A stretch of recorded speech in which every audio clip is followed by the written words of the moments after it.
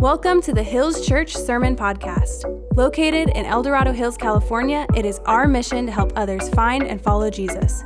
We hope this message inspires, encourages, and uplifts you today. So I'm really excited today because we're kicking off a new series for the next 3 weeks. We took some time over the previous 3 to 4 weeks to look at some of the core of who we are as a church, who we want to be. And we really, the crescendo of that series in Exodus was the crossing of the Red Sea and the explanation of baptism. What is the importance in the explanation of baptism? And last Sunday, friends, we've been here over 6 years now, and I think I can safely say this. Last Sunday was one of the most impactful and just personally just powerful Sundays in the history of our church since I've been here, watching what God did, not just in those who were signed up to get baptized, but in all of those who made the decision last Sunday to give their life to Christ and to get baptized. So it was really a powerful weekend for us as a church. So grateful for what God is doing and excited about the days ahead.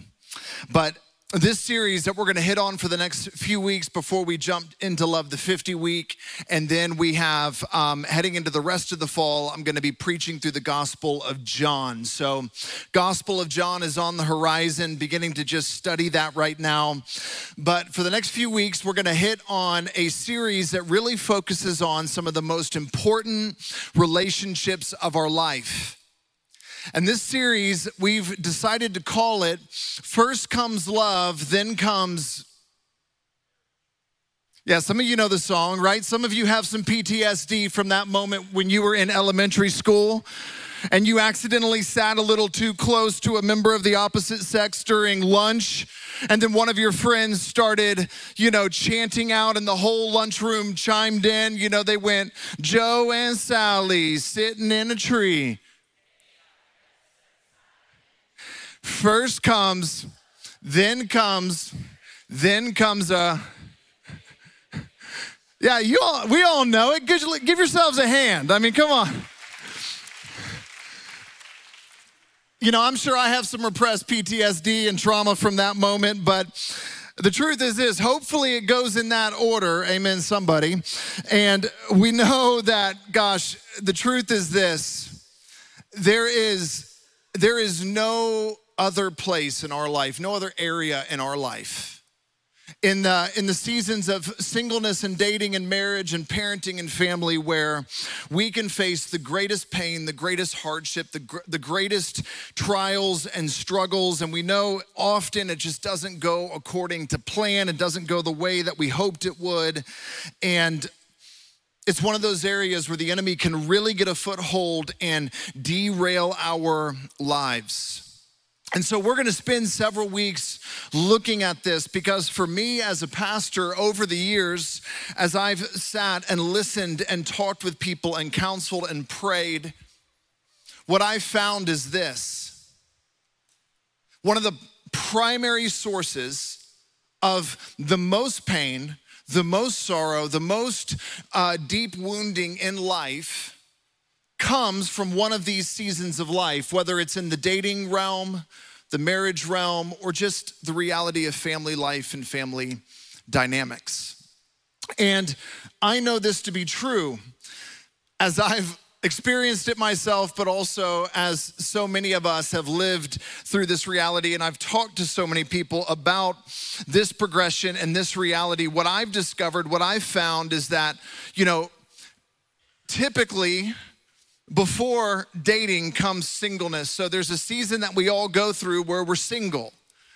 And most of you in the room are saying, when I was single, I wanted to get married, or I'm single right now and I'm trying to find someone to get married to. So singleness typically progresses into dating. And whatever issues that you may have during singleness, dating, engagement, all of this prior season to marriage, I just want to say this so clearly from experience. Marriage will not fix those problems. In fact, it's the exact opposite. Whatever issues you have up here before marriage, marriage amplifies those problems. Whatever you're struggling with, whatever you're going through, walking through in life, while you're dating, engaged, while you're single, these issues have a crazy tendency to follow you into the marriage and just explode right there. And it's true for all of us. I don't say that to shame anyone. I don't say that because it didn't happen to me. It definitely did happen to me. Still happens to me, praise God. And there is this reality where marriage is not something that fixes us. It's something that amplifies the things that we're already walking through. And then let's just take it one step further. Whatever things you may be facing if you're married in this room, whatever struggles you may have with your spouse, whatever hardships you may be walking through relationally in your marriage, this goes without saying, it's not gonna be fixed by kids. It's just not. I promise you, whatever is happening there is just gonna get amplified as you start your family and add kids into the equation. Life does not get easier or more simple as you progress. It gets harder and more complicated. And whatever things that you're walking through right now and whatever season of life you find yourself in, the next season of life is only going to make it harder. And today we're gonna talk about this season of life before marriage, the season of singleness and dating. When you're single and you wanna get married, when you're dating and you're trying to discern, is this the person I'm called to marry?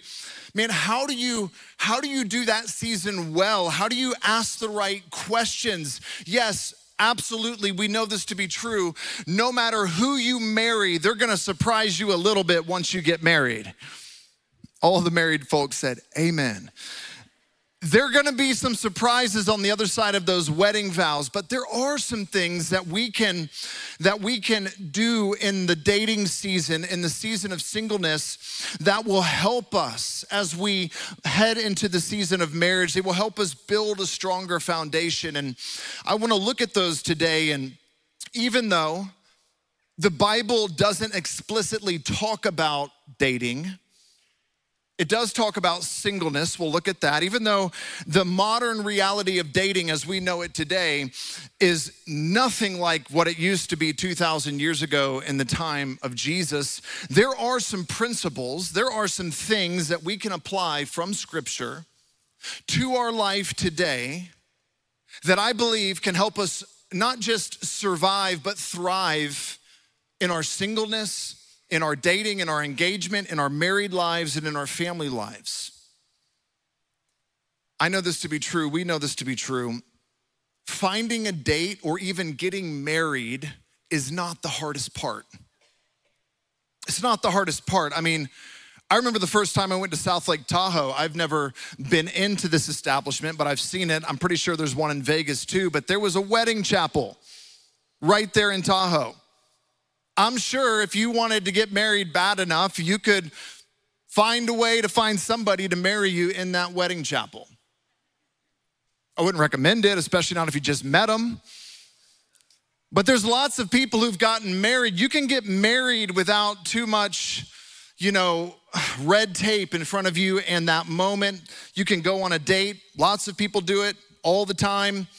But finding the right person in the right way, whom you are going to spend the rest of your life with in a healthy, strong marriage that stands the test of time and makes it through the storms of life, friends, that is hard.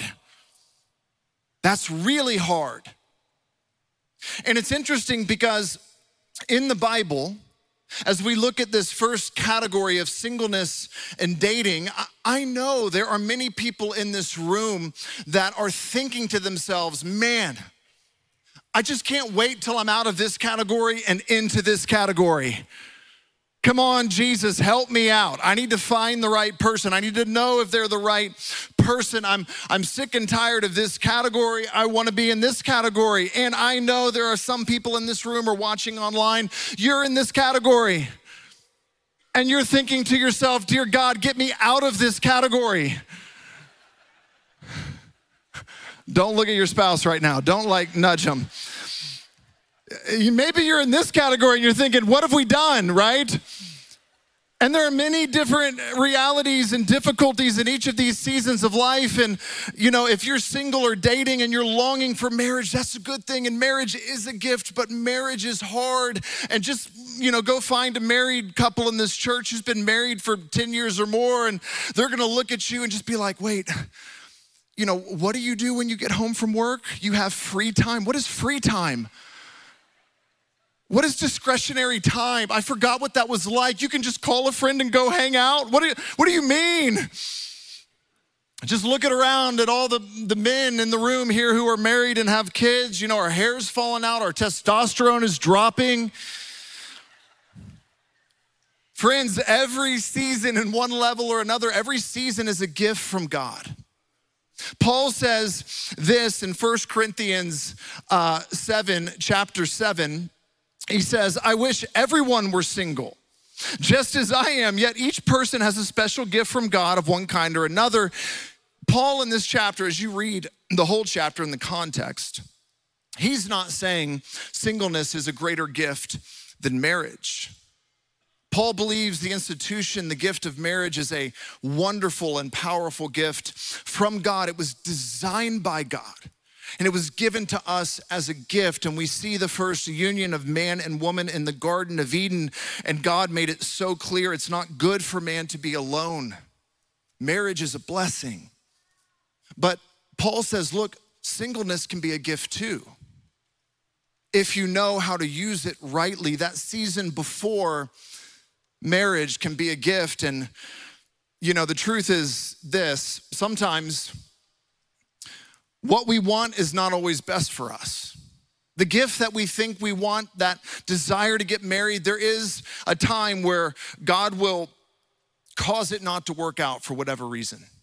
Or you need to step away from the relationship you're in. And there is a time where that gift of singleness, even though, gosh, it's not what you want, it is best for you until you're ready for marriage. And sometimes what's best for us is not always what we want. I think about Christmas as a kid. I'll never forget growing up, often we would spend Christmas with alternating grandparents, my mom's parents and my dad's parents. And we affectionately referred to my mom's parents because they lived in Kentucky. Specifically, my mom's mom, we referred to her as country grandma. And historically, over the years, country grandma, man, loved her to death. Storm and Imogene Norman, I've shared stories of her before. Amazing woman. She just turned 90, guys. She just turned 90. It's amazing. But historically, she did not give great Christmas gifts. And I remember, every year that we would spend Christmas with country grandma, it was kind of like, oh man, just buckle up, pretend to be happy. As an 8 or 9 or 10-year-old little boy, that's really hard to do. And she would call my parents and she'd say, okay, what do the kids want this year? And my parents would say, well, maybe this or that. Here's a few options. And then she would just drive to TJ Maxx, go straight to the clearance aisle, and just pick out whatever was on clearance. So like a scented candle and a picture frame. And that's what we get. It wasn't always that bad, but it was pretty close. And City Grandma was the other grandma. My dad's parents lived in Charlotte, North Carolina. And if we drive to Charlotte or she'd be in town, we were always pumped. Yes, City Grandma's in town. The gifts are gonna be awesome, because she would call my parents and she'd get what was on the list. And then one weird, crazy year, it was just flip-flopped. And we went to go visit country grandma for Christmas, and I'm not kidding. I was probably 9 at the time. My brother was a few years younger, and she got us slingshots And I'm not talking like, like the little dollar store sling. I'm talking like surgical tubing with the forearm brace, a bag of like tiny lead balls. And on the back of the package, there were all these pictures of woodland creatures that you were supposed to kill with the slingshot. And I was like, this is the greatest Christmas ever. Me and my brother were like, oh my gosh, country grandma came through. And so we, it was awesome, right? We loved it. And then, we headed home a few days later. City grandma came through and she handed me and my brother and sister, she handed us envelopes. And inside the envelopes were, statements or receipts of stock that she had purchased for us. And my parents were so excited about that. But my little 9-year-old self and my younger brother were like, what is happening in the universe? Like country grandma destroyed city grandma this year on the gift list. And I just remember, listening to my grandma as she tried to explain the benefit of stock to my 9-year-old brain. And I was like, how am I supposed to play with this right now? What good is this for me right now? Like none at all. Thank you, but no thank you. This is worse than a picture frame or a scented candle. It's a piece of paper. It's not even money. I can't even buy anything with this right now. What is this good for? And I thought about this and I'm like, what we want is not always best for us. And what's best for us is not always what we want. And this was really played out clearly in my life because within a few days, both my brother and myself had either physical wounds on our body from shooting each other with these slingshots from country grandma, or literally lead balls embedded under our skin that had to be removed by my mom, who thankfully was a nurse. We loved it, but it wasn't maybe best for us. I don't know, maybe it was. And then years later, because my parents never reminded me of the stock that my grandmother had given me, I came to realize, wow, that was one of the greatest gifts that's ever been given to me. Praise God for city grandma. Come on, somebody. Once you get married and start having kids and you're like, wow, city grandma came through, There's just that reality, and I say all that affectionately. I have deep love for my grandparents, but it's such a good picture of, each season of life, if you will receive this and believe it from the Lord, whether you're single, dating, engaged, married, whether you're starting a family, wanting to start a family, whether you're a grandparent who is getting to spoil grandkids, whatever season it may be, it's a gift. And God is gonna use that season in a powerful way to shape you and to mold you. And friends, singleness and dating, as Paul shares, it is a gift. It's a gift if we understand the purpose behind it. But we have to understand there are some principles about this season of life that if we don't get this right, if we don't understand these things and apply some of these things from God's word, we can make a mess of every season of our life. That's one thing we're all really great at. Is not living according to perhaps the way of Jesus, and therefore our hearts are prone to make a mess of these different seasons. And so 4 things that I want to look at today to help us thrive in the season of singleness and dating are these 4 things. Number 1, we're going to unpack these. You have to set the right course. You have to set the right course for your life in this area of relationships. You have to know the destination. You have to know what you long for in the end, which is a strong, healthy marriage that withstands the tests of life, and a strong, healthy family that is produced out of that marriage. Number 2, you have to set the right expectations. You have to understand what that person is going to fulfill in you and what they are never going to be able to fulfill in you. You have to set the right expectations on the relationship. Number 3, don't miss the details. The details matter. We'll dive into some of those. And then number 4, true love. We have to realize that true love has an order. There's an order to how love progresses in our culture, and there's an order for how God designed our love for one another, romantic love to progress according to Scripture. I do know this to be true. In our world today, dating has never been harder. Singleness has never been more complicated. I came across this crazy article this past week. I don't even know how I stumbled on it, about Lewis and Clark when they returned from their journey scouting across America after the Louisiana Purchase. And I mean, it was a 2-year trek all the way from, basically the East Coast to the West Coast. They're charting it out. They're finding their way through unknown territories. They're crossing the Rocky Mountains and then the Sierra Nevadas and finally arriving at the West Coast before they come back. And when they came back, Clark of Lewis and Clark was able to find a wife, settle down, and get married. But Meriwether Lewis, the other man, he wrote in his journal because he could not find a wife. He said, "I've never felt like less of a hero than in this area of my life." In many ways, Lewis and Clark, they were American heroes. They had scouted out this new land, and they were the beginning of the westward expansion in the early 1800s of all Americans, of those who chose to move west.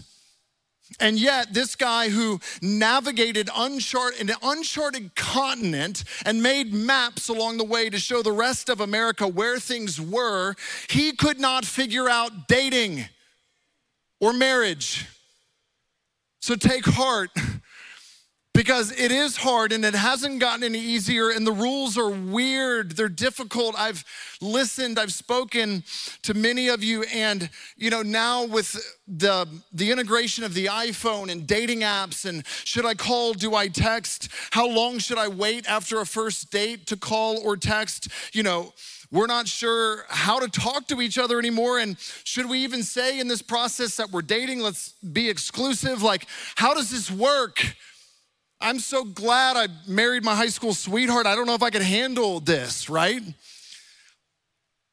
A friend of mine is pastoring a church in Washington, D.C., and he, not long ago, he met with the chief of staff for the Senate, and who goes to his church, and he said, "Hey, we're a local church here in town, how can we serve you guys?"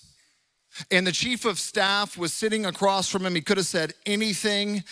And he paused and he looks at my friend and he goes, "None of my staff, none of these people, none of them know how to date.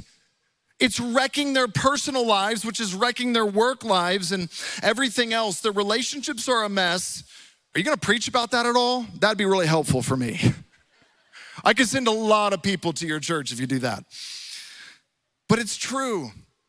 If we face pain and dysfunction in any area of our life in these relationships, it has a tendency to overflow into every other area of our life. And that's why we're hitting on this, because the Bible does have a lot to say about this. And following Jesus is not mainly about showing up here on Sunday morning, though this is a vitally important part.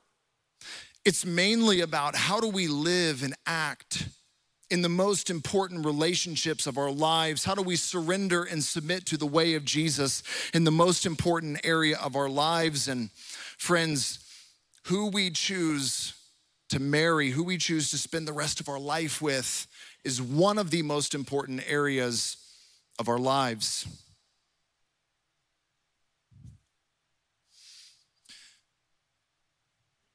We know this is true. Divorce rates have never been higher. Parenting in this generation is like navigating a minefield. Whoever you choose to marry in your season, if you're single or dating, whoever you choose to marry is going to have to be somebody who you can truly see as a life partner through seasons of life and through difficulties that no generation before us has had to navigate. New and more difficult things that we are going to have to navigate. And I do believe there are fresh strength and strategies from God and the grace of God to offer you a new path, to offer you some hope in these areas, especially if you're discouraged, especially if you are discouraged in your dating life, in your singleness, in your married life, or in your parenting. I believe God's word has some hope that it's going to offer us over the next 3 weeks. So stay leaned in with us. So number one, setting the right course.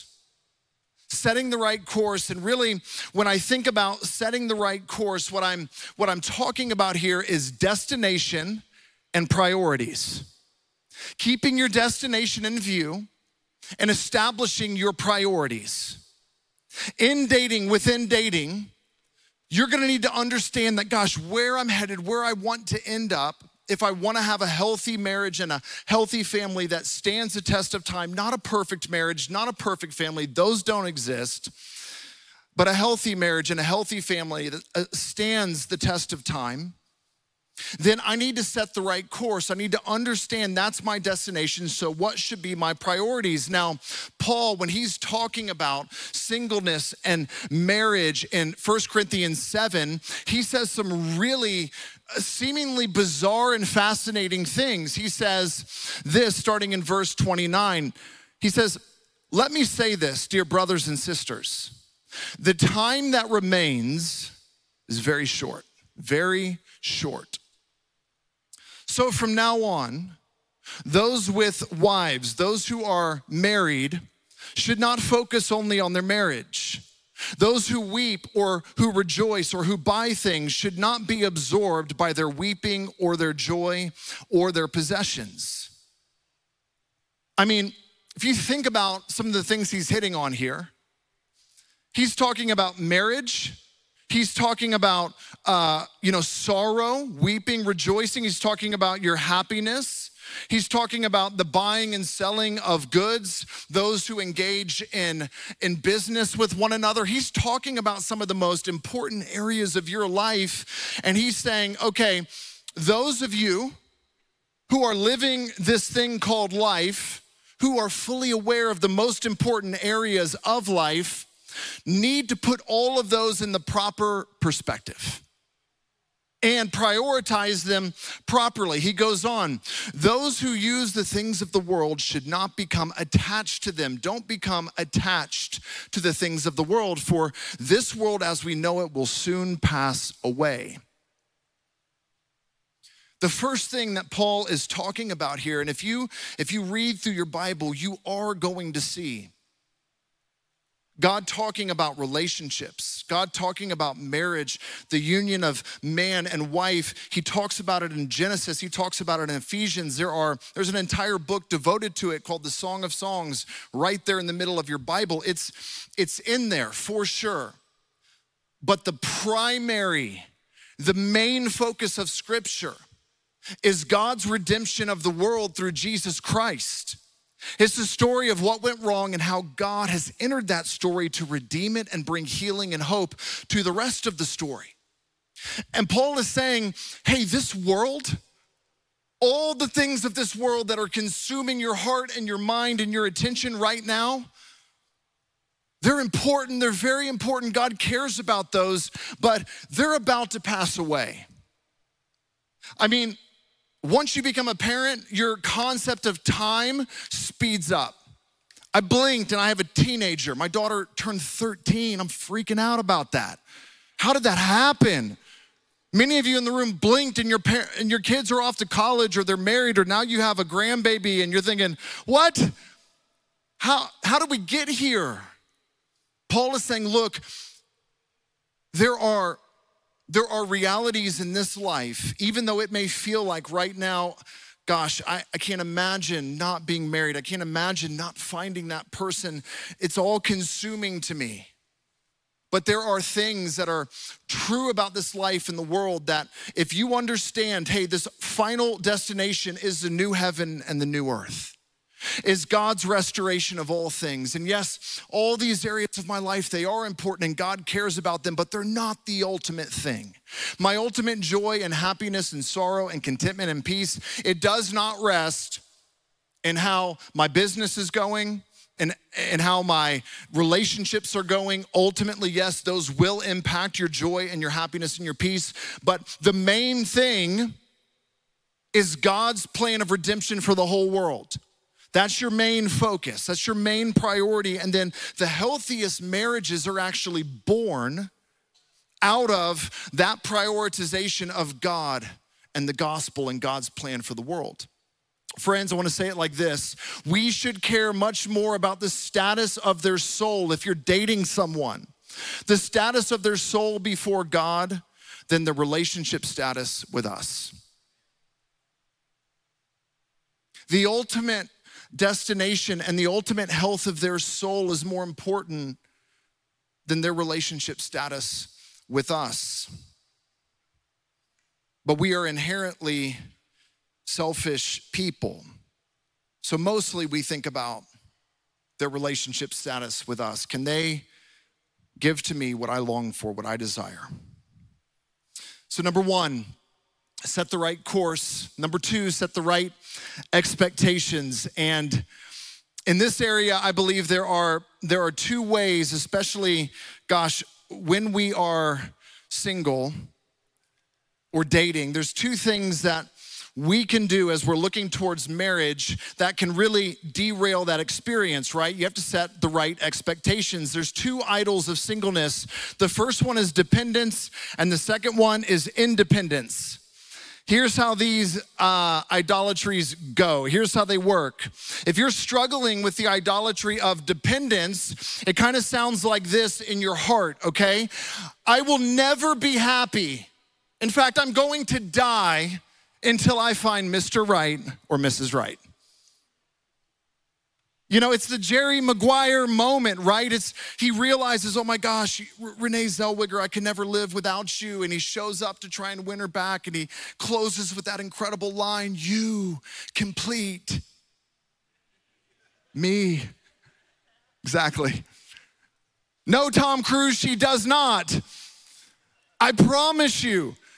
Whoever you're looking to, especially when you're thinking of that romance and that connection in the dating season, there is a moment when you're gonna realize that even though you think that what you need most in this life is that relationship or that person to fill that hole in your soul, I promise you there's a day coming that no matter how attracted you are, no matter how much chemistry you have with that person, you're gonna look at that person and just think, I don't want to see their face again ever in my entire life. I promise you, it's gonna happen. It's gonna happen in your marriage. It's gonna happen in every romantic relationship that you have. It's called the honeymoon season for a reason. Honeymoons aren't real. They're awesome. They're not real life. You know, you take a week or two to fully escape the realities of life and celebrate your new marriage, and then you come back to the real world where you've got to stay married and be married to this person for the rest of your life, for better, for worse. So when you're dating, recognize if there's a part of you, and I think about it in John 4, with the woman at the well, when Jesus is with her, he says in John 4, he answers her because when he meets her, he says, hey, if you knew who I was, you'd ask me for a drink. And she's like, you don't even have a bucket to draw water. And he says, well, go ask your husband for a bucket and I'll draw water with that. And she goes, I have no husband, to which he replies, you're right, you've had 5. And the man you're living with now, you're not married to. And he doesn't shame her.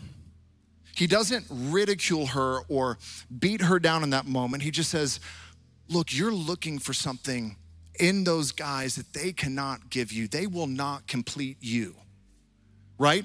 He said, everyone who drinks this water from this well, everyone who thinks a relationship is going to fix the deepest longing and desires of their heart, they're gonna be thirsty again.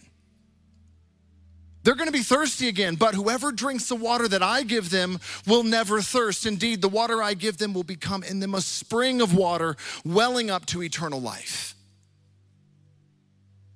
Jesus says, look, if you're struggling with that idea that, man, I gotta find Mr. Right, I gotta find Mrs. Right, or there's just gonna be a hole in my soul, I promise you that person will not satisfy your deepest needs, and you will hit a point where the romance and the attraction fades, and that has to be anchored on something deeper, and that is your satisfaction in Christ alone. Now, the other idolatry that we looked at was this reality of independence. And that narrative goes something like this: I don't want to be needed or hindered by anyone. I don't want to be tied down by commitment. I don't like it when people start to get possessive with my time or my schedule. I've got goals, I've got a career, and marriage and kids is just gonna slow me down. My freedom and independence is more important to me than settling down and committing to somebody for the rest of my life. It sounds like this in their mind: I'm just too young to settle down. To which I would say, you're 65, it's time to settle down. Some of us struggle with this reality of the idolatry of independence. Man, I just don't want to be tied down. I don't want to be bothered by all these things. And yes, there is a true reality that marriage is going to, quote unquote, tie you down. It is a massive commitment, but it's also one of God's greatest tools to sanctify you, change you, mold you, and even to set you free from the deepest areas of struggle and stronghold in your life. Examine your heart, your soul in this season of singleness or dating. Do you struggle with dependence or independence? The next one, and we'll hit these quickly, I do believe they're important, but the next one is simply this: the details matter. When you're dating, when you're trying to decide, is this somebody that I could spend the rest of my life with, raise a family with? Is this someone that I should pursue romantically in this way? Friends, just practically, you gotta ask some questions and look at some things in their life. Take a look at their friendships. Who do they hang out with? Who are they around? What are they doing on the weekends? I promise you, if they're just living a fast lifestyle where they're fully engaged in a hookup culture and moving from relationship to relationship, and they're surrounded with people that are doing the same thing, the moment that they enter into a committed relationship, it's gonna be a hard left turn and a bumpy road. I'm not saying if that's your story or that nobody who's lived that way can ever change and turn around, but who they hang with and how they're living matters. Take a look at that. Character and integrity, this matters. Look for the fruit of the Spirit.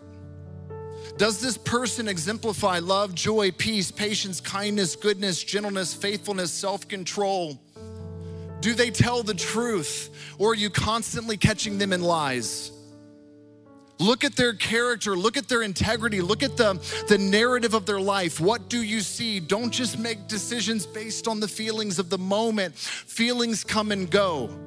The person that you choose to marry, you are with forever. Take a look at the picture of their whole life. Look for humility. I say this to everybody in marriage counseling or anything if they're dating. Do not marry somebody that you've not had a really good fight with. Come on, somebody. Because you need to see how things go after the fight, especially when both parties are convinced they're right. Does he come and say sorry? Does she come and own her part? Is there a sign of humility within them that says, I could be wrong here? I want to fight for restoration. Do you see humility? And then lastly, you want to know what they struggle with. All of us have struggles. There is no perfect person. You're not going to find the perfect person out there. But you want to know somebody well enough to understand, man, what do they struggle with? There's a couple funny proverbs that I came across. Proverbs has a lot to say about relationships. One of them, Proverbs 21:9, says, it's better to live on a corner of the roof than share a house with a quarrelsome wife. Husbands, do not look at your wife right now. Because the next one's for you. A man without self-control is like a city that has been broken into and it's left without walls. So you have to look at your own heart. You have to look at the whole picture of someone's life. And, men, you have to ask yourself the question. Women, you have to ask yourself the question, is this person a glutton for drama? Do everywhere they go, man, it just feels like drama and fights and things are breaking out, and sort of the wake of who they are as a person, gosh, it's just clear something's going on. Are they always arguing? Are you constantly fighting? And Solomon, who's writing this to a young man who's not married, I imagine he's not writing this verse to a married man who's hanging off the side of his roof, the corner of his roof, thanks, man, wish I would have known that before. That's not the context. He's writing this to people before they get married. Hey, look at the narrative of somebody's life. Figure out if the person struggles with self-control. Do they have a temper? Are they just a jerk? Are they rude to people all the time? Are they prone to addictive behavior? Do they lack self-control in some of the key areas of life? Look, I'm not saying that person isn't the right person because everyone's gonna struggle in some area of their life. I'm just saying, ask the questions, because even though he may be so hot or she may be so hot and all the chemistry is there, they may not be safe. Like a city without walls is not safe. You may never feel safe with that person. That's a big deal. I wanna close with this, my last thing. True love has an order. This is so important because C.S. Lewis, I adapted these from him. He recognized 4 types of love in the world. Storge, which is romantic, emotional love. That's the feeling, that's the honeymoon season. The early days of dating, man, it's so fun, right? The feeling of romantic love. Eros is erotic and physical love. Philos is friendship. It's the love that develops out of friendship over time. And then agape is commitment and service. It's selfless love. It's what the Bible and what the Greeks believe to be the highest form of love, because it's not based on just physical attraction or feelings. It goes deeper than that. It's based on a covenant commitment that says, I'm willing to lay down my life for this person for the rest of my life. I love them that much.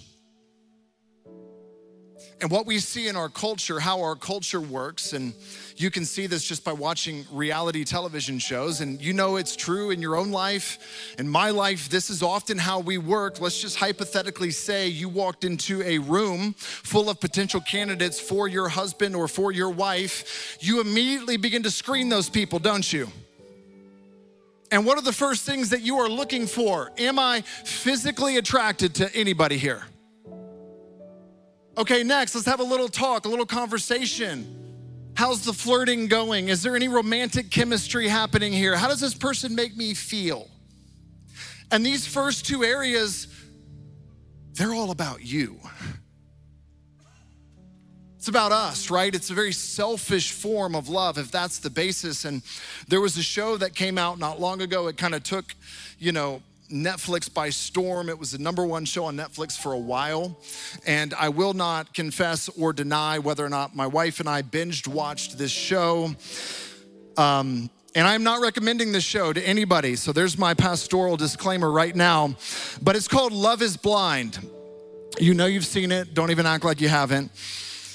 And it's kind of like the exact opposite of a dating show where the bachelor or the bachelorette is sort of anchored on, hey, we're gonna see if there's chemistry with 100 different people and see if there's a connection, and it's all based on, am I physically attracted? Is there chemistry? And then, what often happens in the dating scene and the hookup culture of our world today, it's like, okay, if I'm physically attracted and we got some romantic feelings and chemistry, next we're gonna have sex and see how that goes, and then maybe we'll figure out if we're friends, if we actually kind of like each other, because friendship takes time.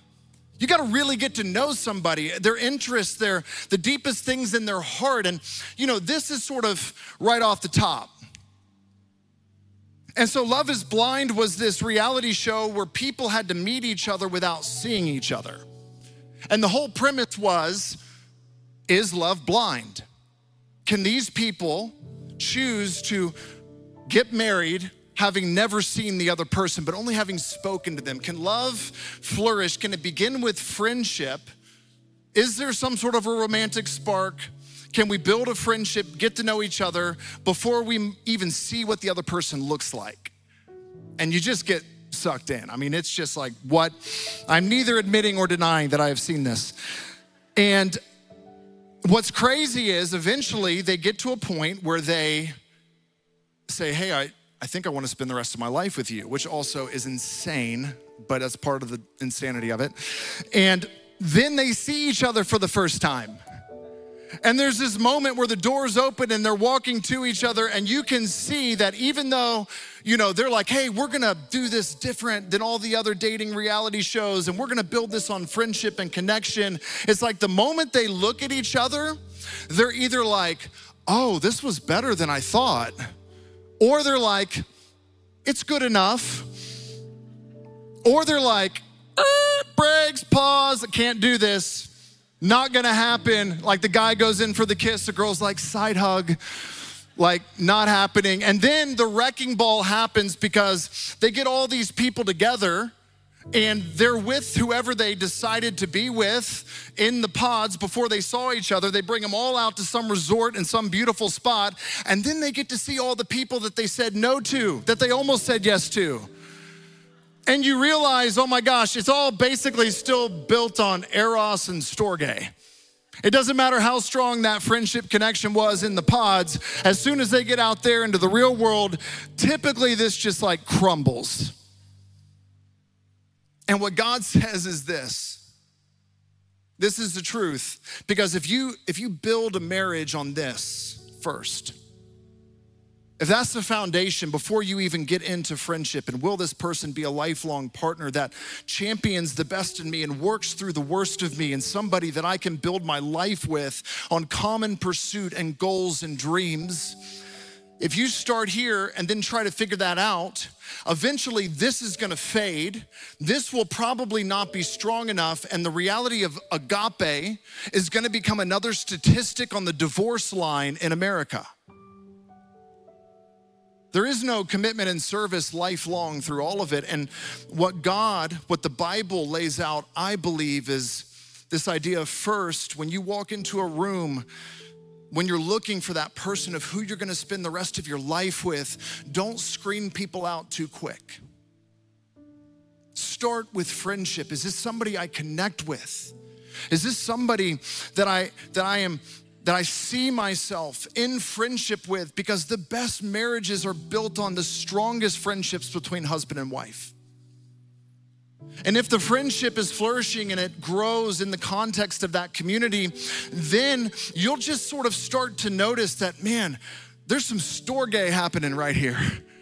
Some romantic and emotional feelings that are kind of welling up from deep within outside of this friendship. Maybe they feel the same way, and if they do, you begin to date. You begin to say, we're gonna try this. We're gonna see if marriage is for us. And then the next step is commitment. Based on the depth of this friendship, the common pursuit, common faith in Jesus Christ, the foundation. And friends, that's the assumption of all this, right? I just strongly recommend this. If you're in that dating season, do not go too far down the road with somebody of an opposite faith or without faith before diving into that truly to see, is this gonna happen for the rest of my life? Missionary dating is not a good idea. Rarely works. You want somebody who is equally yoked with you in the most important area of your life, which is your faith. And I know that's not everybody's story. I understand that some of you got married before faith was a factor for either of you. I'm not saying you should end the marriage or that's a deal breaker. I'm just saying that's number one. That's massively important. But out of all of this, from the foundation of friendship, faith in Christ, and then the romance that comes from within that, then you move to the commitment and the service and you say, I'm pledging my whole life to you. Body, heart, mind, and soul. Finances, every area. And then from there, you get to enjoy the gift and the blessing of erotic and physical love. Within the context of that whole life commitment. When it's outside of that, it confuses all the rest of it. And I know this is not the culture we live in. I know this is not the way that most of us go about this. But friends, Ephesians 5:25 defines marriage for us in this way. And it really goes for husbands and wives. Husbands, love your wives just as Christ loved the church, laying down his life for her. Agape love, the love that lasts a lifetime, is just like the love that Christ had for us. Choosing to lay down your life for the other person. When we build our standards for dating selfishly around our needs, our wants, our desires, that marriage that flows out of that selfishness is gonna need a lot of work, a lot of healing, often will not last. When it's built on the selflessness of agape and the union of friendship, the romance that comes and goes, the attraction that comes and goes, those won't be the final factors that keep your marriage together and healthy and thriving to the end. And friends, we know this, I know this to be true. There's so many different stories in this room and realities, and none of this is meant to be a commentary on your current situation. It's meant to be helpful and to help you understand why God set it up the way he did. The good news is the grace of God covers you even now, is for you, and there are fresh starts. There is hope available to you, whether you're dating, whether you are engaged, married, single, wherever it may be. There's hope for you. So I pray this is helpful for you. Come back, join us next week. We're gonna dive into marriage. Right now, we're gonna remember by taking communion what Christ did for us on the cross, and then we'll close our time together. Friends, let me pray for us and we'll take communion together. Lord, thank you for your word. I pray for every person in this room that, Lord, whatever season of life they're in, they would begin to look to you, set the course, set the expectations according to your word and your way. Thank you for the cross. Thank you for your death for us on the cross. And thank you for this moment of communion where we remember that you laid your life down for us. In Jesus' name, amen. Let's take communion together. Thank you for listening to the Hills.Church Sermon Podcast. Don't forget to subscribe, and if you haven't already, give us a rating so we know how this has impacted your journey with God. To learn more about us, visit our website at Hills.Church. We'll see you next time.